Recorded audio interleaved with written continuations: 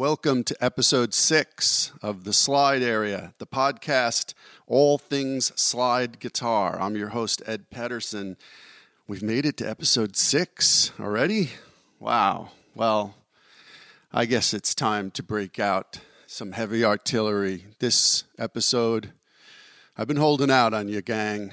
I've had this one in the can for a while, and it's time to unleash the mighty Sonny Landreth is our guest this episode, and Sonny is known worldwide for good reason. His technique is unbelievable. His touch, his breadth of vocabulary on the slide guitar. Some people think he's invented a few different techniques, and whether that's true or not, he's certainly adapted them widely in a modern context and taken the slide guitar to new realms. And for me, it's truly an honor because I would say that Sonny is the one that really sucked me into slide guitar and finally learning it myself after years of procrastinating. So sit back and listen to the master, Sonny Landreth. You know, you just alluded to this magical thing on our fingers and going from standard to open tunings. So what was it like? You started on regular guitar, standard tuning, yes? Oh, yeah. And absolutely. I played that on through. I just kind of finally gave up about maybe 10 years ago, 8, 9 years ago. And I'm not saying I'm doing it for good, but I just, at one point, I realized that was my greater potential, and by putting that energy into slide guitar, then I would just do better with it. And by then I had enough friends who I feel they had the other approach well covered, with a flat pick and a regular guitar. So, for me, it was a beast to get started because in the first place, I had no idea what it was. I'd only read about it. It's my as I was being ushered into the age of the awareness of the blues as a teenager. A big thing that happened back in the '60s, and of course, my heroes like Eric Clapton and so forth. They would talk about these great American black musicians, and then that just pushed me even that much more. So long story short, I find myself listening to and studying, digging into the Delta blues. And then, of course, ran into the slide guitar thing. Had no idea how to do it. And, of course, back in those days, there's no internet, so there's no immediate answer to your question. As back in the good old days, you had to go drive, a couple of states over or whatever, and see people play and experience that. So I had nothing really to draw from as far as watching anybody do it. Right. And, it was a daunting task and road to set upon at that point. How many years once you made the switch from standard to open? How many years did it take you to feel competent where you could play out with people? And how many hours a day were you practicing? Well, the first thing is I never quit playing the standard guitar. And so what I was doing initially was adding to that when I discovered the chordal tuning, I discovered a few things that have made, helped make some strides with it. Yeah, it took, I guess I was 16, it took me about 3 years, between 3 and 4 years to get the confidence. I didn't immediately add it to the, like playing live, but within a few years I did. Okay. And I had like the slide song or something, maybe 1 or 2 for the set for the whole night. And that was very frustrating because as I would practice and get it kind of down at home, what I wasn't prepared for was the transition and the heat of the moment on a live gig. It's almost as if it's like any knowledge I had or any advances I thought I made, they were out the window. They just weren't there to be called upon. And so that was probably the first major hurdle to overcome professionally with it. Right. I mean, that's just how it affected me. I have no idea if it's like that for anyone else. But then at one point, I made the connection to have a dedicated guitar for it, and that was a huge step. I'd already figured out by then that I needed heavier gauge strings, and using the chordal tuning, and then have that set song or two in a prepared song or two, so that I went to that. Then the actual touch, which is just totally different in approach, was more readily somehow that helped me trigger that, because that particular guitar that I played on with those gauge strings, with the tuning and so forth. And to this day, I mean, I tell people that I get that question all the time. Well, what can I do to help push me forward? And the first thing I always tell is, if there's any way you can do it, it doesn't matter how cheap it is, as long as it's functional, in terms of the quality of the build, get you a separate guitar dedicated for slide. Right. And get heavier gauge strings on there. It's going to put a release in the neck and the little height that you need to have.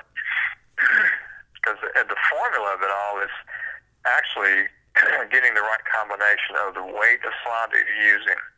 And you should always use something you're comfortable with, no matter what else anybody else tells you. Mm-hmm. Metal, glass, or Pyrex, or ceramic, or whatever, brass, whatever. It's whatever you're drawn to and that you feel comfortable with. Then you want to balance the weight of your slide with the gauge of strings, and then you want to have the action just right, so that when you're laying the slide on the strings, they sustain, and the action is not so high that you can't reach back and fret, with this methodology that I have, and it's still intonate. So those are the two things. So if it passes that test, then you've got it. You're well in the ballpark, and then you begin to have a consistency that generates the results, and that's what you want. Because then, as you know, when you finally make a step forward, it's inspiring, and the nature of creativity, to tap into that, is the nature of the methodology too, which is one thing leads to another. Right. And to really open up to that, then it may be 6 months later, maybe a year, maybe 5 minutes, but open to that as not only as a possibility, but probability. And that's how you truly begin to improve. And what that does is it changes your world view of it. So then you're talking conceptually, and that's probably the most important thing, really.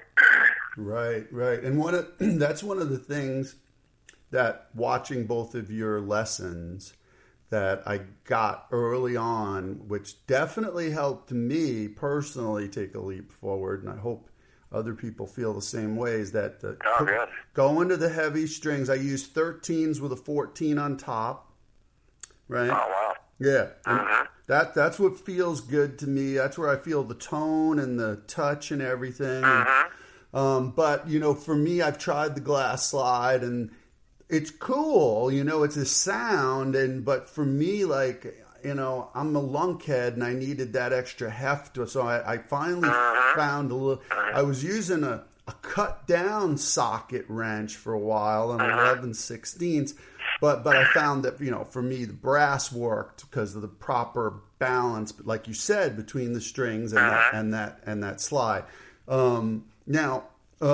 So that was really useful, and I'm glad you mentioned that again, because I hope people who watch your lessons are really paying attention to that, because that definitely made me leap quite a bit Oh, forward. great. Well, makes me feel good to know that. Oh, man. And it's, the proof, as they always say, is in the pudding, And, when you have that 14 on top, you need something with the heft, That's going to be... What tuning are you using for that? I use open G and open D mostly. Yeah, there you go. That's good. Those are the two It'd be pretty tough to get up to E on a regular basis, because what happens is that extra tension going up a whole step, it starts to get wiggy on the neck and the nut, and I was popping strings, a little strange. So that's and really those are my favorite. The sound of those are still my favorite of all the tunings, really. Yeah, because the D has that little bit of a floppy thing going on. Yeah, right. And that's how you get that elasticity factor. It's so soulful, it's spongy, and you can lean into that, and it just makes for a more soulful, more interesting sound too. The other thing too, when of course you learn to not touch the frets because you want to have a clean sound, but then you begin to incorporate. I think I hit on some of that in the videos, and you can, as you're sliding up, you just press down just enough to hit the top of the fret. To hit that buzz, and that adds a nice vocal growl. Yeah, I personally like that. I was watching a lot of it. This is another thing I bonded with your video on, is because, some of the earlier videos, they were so preoccupied with getting rid of this, You know what I mean, right? Totally. And I was like, what are you doing? Like, you're killing me here, because, I like that. And I'm sitting going, man, so what do I do? And then thank goodness I ran across your videos, and I was like, oh, okay. If Sonny says I did the same thing. I was preoccupied with that too for so many years. And that was good because it taught me to play really clean. And that way you achieve articulation. That's the goal there, by cleaning it up and be able to articulation, in particular if you're playing multiple parts at the same time. Right. And like a lot of Delta cats, that's what I heard with their finger style. I was already well into Chet Atkins, and that's how I learned to do finger style. So I basically, the way I heard it, I just took Chet Atkins' approach on the right hand, and then I added the slide on the left hand, and that's what really put me on my path. And so, but you're right. Then along the way, I began to realize, it's kind of like I got the cleaner sound, but I left all the interesting people out of the room in the conversation, and because also too, I was very adamant about damping behind the slide and just no unwanted noise at all. But as I began to realize where the character and all that was, then because I actually had, achieved that, the cleaner, getting a cleaner sound and getting more articulation, then I could begin to let that back into it. Right. And, open up the left hand, the back of the fingers, and let all those strings ring.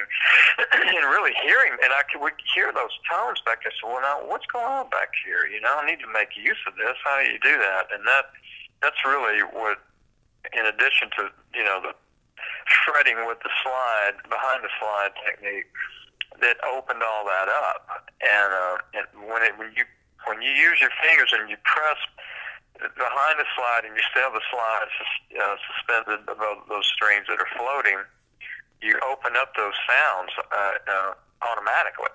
And I could hear all those oscillations and overtones, and the complexity back there. And that's what really, discovering that technique was one thing, but even more was some of the other, as I say, more interesting sounds come from the other. Really, they're sympathetic tones, and just another world back there. That's kind of the wild side of things. And then, like you say, it included the frets, it includes the strings rattling, and all the overtones back there. Yeah, I love all that stuff. But I'm glad you went towards, because obviously every time I meet up with slide guys, and even, I interviewed Johnny Hyland the other day, and that guy, he's amazing. Oh my God. And even he was like, man, Sonny with that thing playing behind the slide. So I wanted to talk to you specifically about that because I've, like I said, saw the videos, but one thing that really tipped me off was I was watching the Crossroads Festival the other day on Palladia, and the cameraman, one of those cameramen got just the right, it was such a smart move. They got this angle of you playing behind the thing that I had never seen in a video before.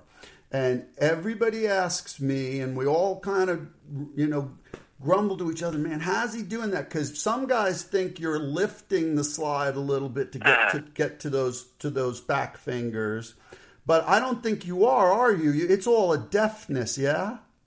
Right. And what happens is when you, getting back to the basics, when you have the action correct with the weight of your slide and with the tension, right in the relief in the neck and so forth, then as you, the slide stays, it's sort of like the mothership, and it stays in place, for example, over the 12th fret. That's a good way to just go to that because it's easier to illustrate it and understand it perhaps. But so the slide is across all 6 strings. And in a way, I kind of started thinking like this from playing piano, but just in that how you see everything from the overview. You're looking down, and then you see both hands, and you see the range of all the keys, and they're right there in front of you. And it's kind of the same thing in that the slide, but with 6 strings only, you always have those 6 strings in play. And as you reach back, for example, one finger or 2 fingers, when you fret behind it, then those strings obviously will go underneath the slide just by pressing the fret. Okay. And as the slide hovers and stays in place, and by that I mean it's still active, and it has its weight on the strings, and you're playing actual notes with the slide. It is still going, right? They're like sustaining. Then those fretted strings go beneath the slide and then get out of the way. You can still keep the slide ringing with the slide notes. So it's a combination of those 2 things. So you have fretted notes, just 1 or 2 maybe, and then you have the other 4 to 5 strings ringing. It sort of takes, when you fret that string, it takes it out of play for the slide itself, per se. But you can't be pressing down too hard on the slide then.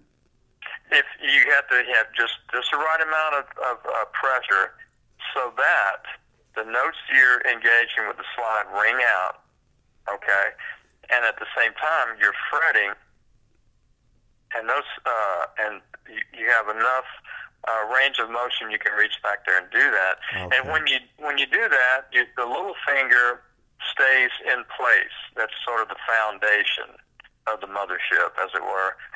And it's always there. It's always doing that. So you don't. Sometimes I'll lift just to get an effect, but I in a perfect world, and the basic, or maybe I should just say the basic technique is you don't raise the slide at all because you have enough room to do that. So the challenge is to develop the independence of those fingers that are going to fret, and that they don't take away from the placement of the little finger. And right. If you think about it, when you make that movement, it's pretty weird because your fingers are flexing, and those ligaments are going in a range of motion that's totally different than the little finger or the big finger, whatever you're using to play the slide right. on. But it's doable, and it just feels really weird at first. But with time, when those exercises are just playing and finding your way with it, then you get that independence that enables you to do that. And you're kind of doing 2 things at once, no doubt.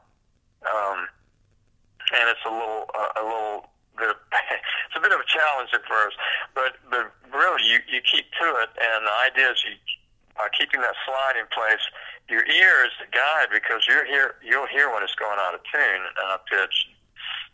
A certain amount of that is fine and cool for a vibe, but you really want to be able to do that and nail it.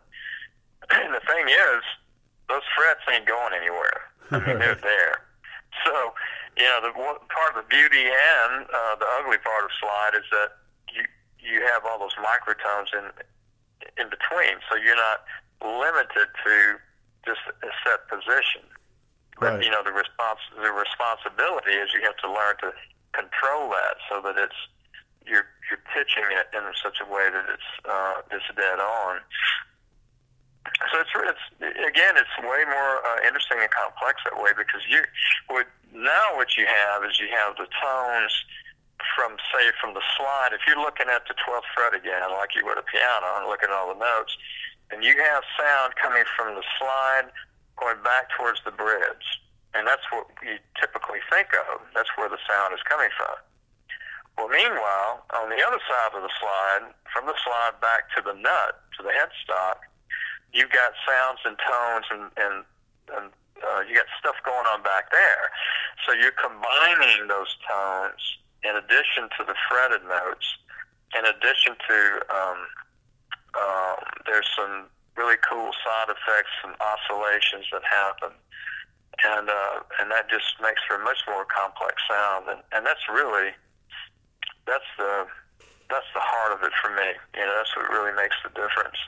Yeah, and I noticed that that's the part I've had to work the most on. I love the tones, those ghost notes that, you know, you call them back there and everything, but it really takes a deft touch. And for a while, that's why I'm glad we went into it a little bit, because I was lifting the slide and I was able to get behind it that way, but it had to be just ever so slightly lifting it. But then I had to mute certain strings with my right hand fingers, right? Right. Yeah, well, you had that going on all the time anyway. Yeah. Basically, what I do, in particular, melodic passages. Okay, any string that I'm not utilizing and playing a note on, the other fingers or my thumb, it's just resting on the other strings. That's all it takes to mute it, and right. that's a huge step in getting comfortable with that in terms of control. Because really, when you're talking slide guitar, the control factor goes way up compared to regular, standard guitar. Right. Because of, as we just mentioned, you have you have the note that you're siding and then everything in between, all the microtones and microtonal properties of that. And so control is huge, and finger guarding, as you call it, muting those strings, is huge for that. When you want like all six strings going, it's a little different, because you're lifting the right hand fingers of the right hand so that all that rings, and that's a gorgeous sound. And that again always reminded me of lifting, pressing down the pedal on the piano that would take the dampers off. Yep. And that's essentially what you're doing. So then you hear all those notes and tones ringing together. I always loved that sound. The effect of that, the ambience of that in piano. Absolutely. And that's what you're doing when you lift the fingers up. It's kind of like their own individual damping pedal. That's an interesting way to look at that. Yeah. Now, how long did you have to work on that technique? How many years, how many hours a day were you specifically working on that, or did it come naturally? Oh yeah, I mean I worked on it a lot, but what did help was once I understood the principles of finger guarding. I mean, there are two things that happen to, now after getting back to control and the cleaner sound. That's what's good about that. It really commands, demands control. And so you have whatever fingers you're draping behind the slide to mute those tones when you don't want that. Then on the right, that's on the left hand. Then on the right hand, you have the finger guarding techniques. So that's I just really worked on that a lot. And fortunately, the Chet Atkins, as I had learned to play some of his songs when I was a kid, I mean, it just fit perfectly for all this. Yeah. It couldn't have had better training in a way, or to set me up to be able to start doing that. There's no way I could have, because happens when most people start trying to play the slide. You're fighting so many things at once. You're fighting discomfort. You're fighting pitch and intonation. You're fighting the angle of your hand. And if you're not finger guarding, you're fighting all those unwanted strings all going in at the same time. And one string out of tune is bad enough, let alone, 3 to 6. Pretty discouraging. Yeah. But I did that, it just years of working on it again. When you make some headway with one thing, you're fired up and inspired to do something else. And at one point, it really does become second nature. I mean, I don't even think about it. I mean, I'm not thinking about which fingers are finger guarding. It's muscle memory and instinct and all that comes together. And that's the point that you want to get to. Right. But everyone has to go through the tunnel, so to speak, and to get out on the other side, and it just takes woodshedding. Right. And I guess, so you would highly recommend some finger style experience first. Absolutely. Yeah. Absolutely. Now, I'm not saying that there's nothing against using a flat pick, and that's a great sound, some cool things you can do. And I used to do a hybrid of using flat pick with the thumb and the first finger, and then finger pick with the second, third finger. And I did that on standard guitar, and this was a natural thing to do, coming from having used the usual approach to the thumb and the first three fingers that I learned from Chet. So there was a time when my slide playing was informing my regular guitar playing, and vice versa. I think that really helped me, the fact that I did both. For example, even in the years I was with John Hyatt, I did both. And, I thought I saw you.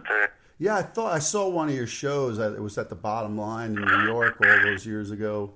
And I could have sworn I saw you playing with a pick and then the third and fourth finger. Yeah. Because what's weird is, so I come from a finger style background originally, and worked really hard on that with the first, thumb and first and second finger. Got pretty good at it. At least I developed my own style. I'm not, Tommy Emmanuel, but and I felt comfortable with that. So then I was like, well, oh man, I see what Sonny's doing. Let me try that. And here's a weird thing, and it's probably going to take a lot more work, even though I've been working on it for at least 2 or 3 years now, is that when I do the thumb thing, if I wear a thumb pick, I can't do it.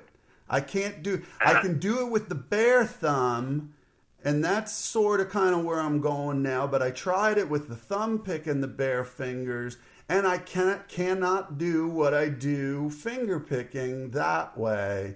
So I went, so then for like the last year, I kind of went to the pick and third and fourth fingers, and that was working pretty good. And it, like you said, it's definitely a sound. Now, when you say with the pick, do you mean with the flat pick? You're playing like with thumb? Yeah, right. And that was working great. But what I started noticing as you get better, and this is something for younger players who are coming up, this is good for them to think about too. And they should try all these things, obviously. But what I found out is when I switched back to finger picking on an acoustic or whatever, I realized I was much more accurate with the thumb and first and second finger than with the pick and the third and fourth, because the fourth was the weak link, and I could practice, but it's not the same dexterity because it's not the same angle.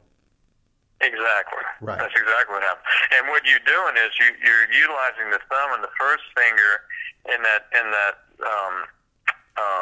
the motion is you're gripping, and so so that limits that flexibility.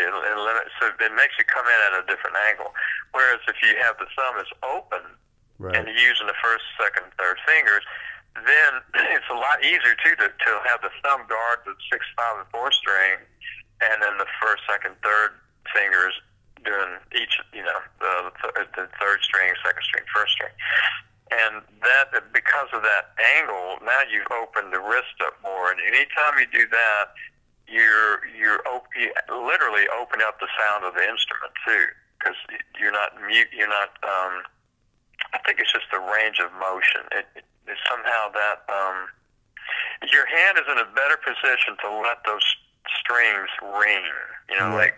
And that's what you want. You want to open up the sound of the guitar, and in particular with an acoustic guitar. But it goes both ways for sure. Right.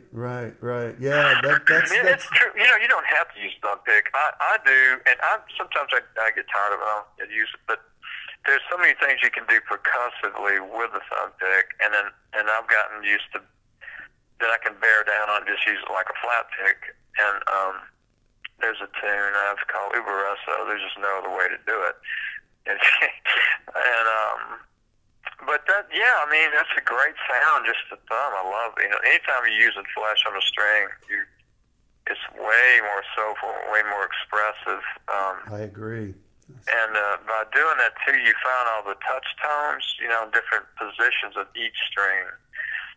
You can feel it a lot better, and I think it just gives much more of a quality, vocal quality, which is the thing about slide guitar that reeled me in the first place was that vocal quality, that lyrical aspect of it. It's just really unlike anything else. And I did realize years later that both my blues heroes and my jazz heroes were all striving for those in a common thread, and that they all wanted to achieve that vocal quality in their playing. Well, because I talked to about this with somebody else, and I was very fortunate very early on in my career to learn that every great legendary song that we grew up singing, and even before that, they're horn charts. Right, a lot of them are. The vocals are really horn charts, right? And so that's where I'm kind of moving towards now. And I tried to tell I had these two students over here yesterday asking me questions about production and stuff and how to deal with vocalists. And I was like, man, it's all horn charts, So, and they were like, oh, we never thought of it that way. And never thought of that. My first instrument was trumpet. And I played that through college. So before I even began to play the guitar, I was talking to Robin Ford about this, and he had the same experience. He started out on saxophone, and I believe Steve Vai did too. I think he and somebody else I know started on trombone, but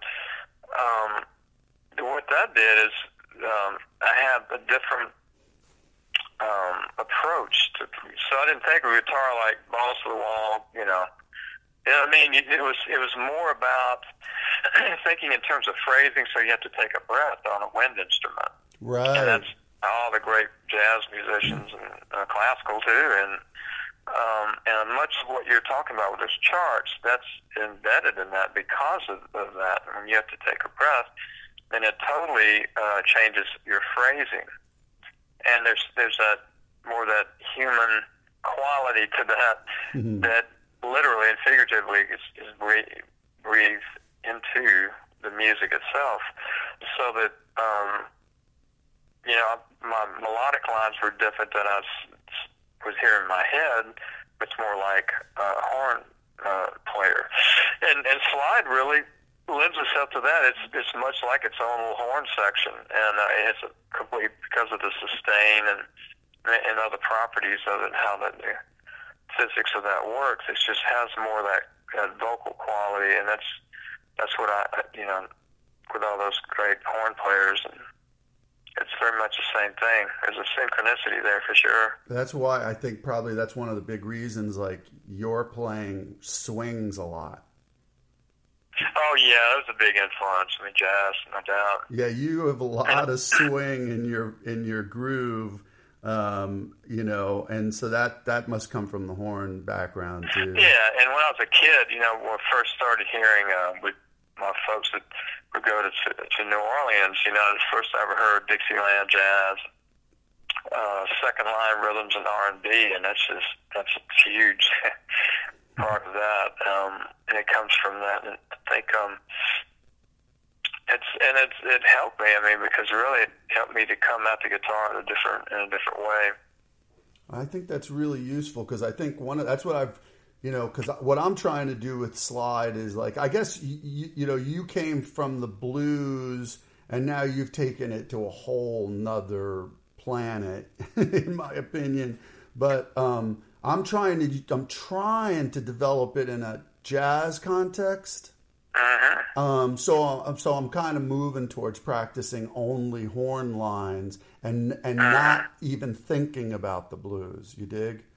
Yeah, well, all the great jazz musicians would tell you the same thing. The heart of the music's from blues. Yeah, it's at the core of everything. So if you think of the blues as sort of the not just a starting point, but as kind of it's the soul of what you want to play. You're going to always have that element, and your playing's going to be more soulful. So then you branch off into whatever genre. I mean, I love it. Jazz is just, I too, I love that. I love slide with that too. It lends itself really well. I mean, it's a lot harder, but the swing sensibility. But then you're adding harmonically and melodically and rhythmically. I mean, it's just more advanced. I mean, that's the thing about it. It's more cerebral music, but at the same time, the possibilities are just sky's the limit, Well, man, I really appreciate this, Sonny. This was so generous of you. You're the best. All right, Ed. Well, man, all the best with everything, and if something else comes to mind, just give me a shout, Thanks, buddy. I really, really appreciate it. So that was the amazing Sonny Landreth, Cats and Kittens, here on the Slide Area, episode 6. I think this is probably going to be the last episode of 2016 as I continue to work on the book. This will go up in the middle of November or so. We'll see you again in January. I think our first episode of the new year will be Debashish. Although it could be Jack Pearson, it could be Johnny Highland, it could be VM Bott, it could be Robert Randolph.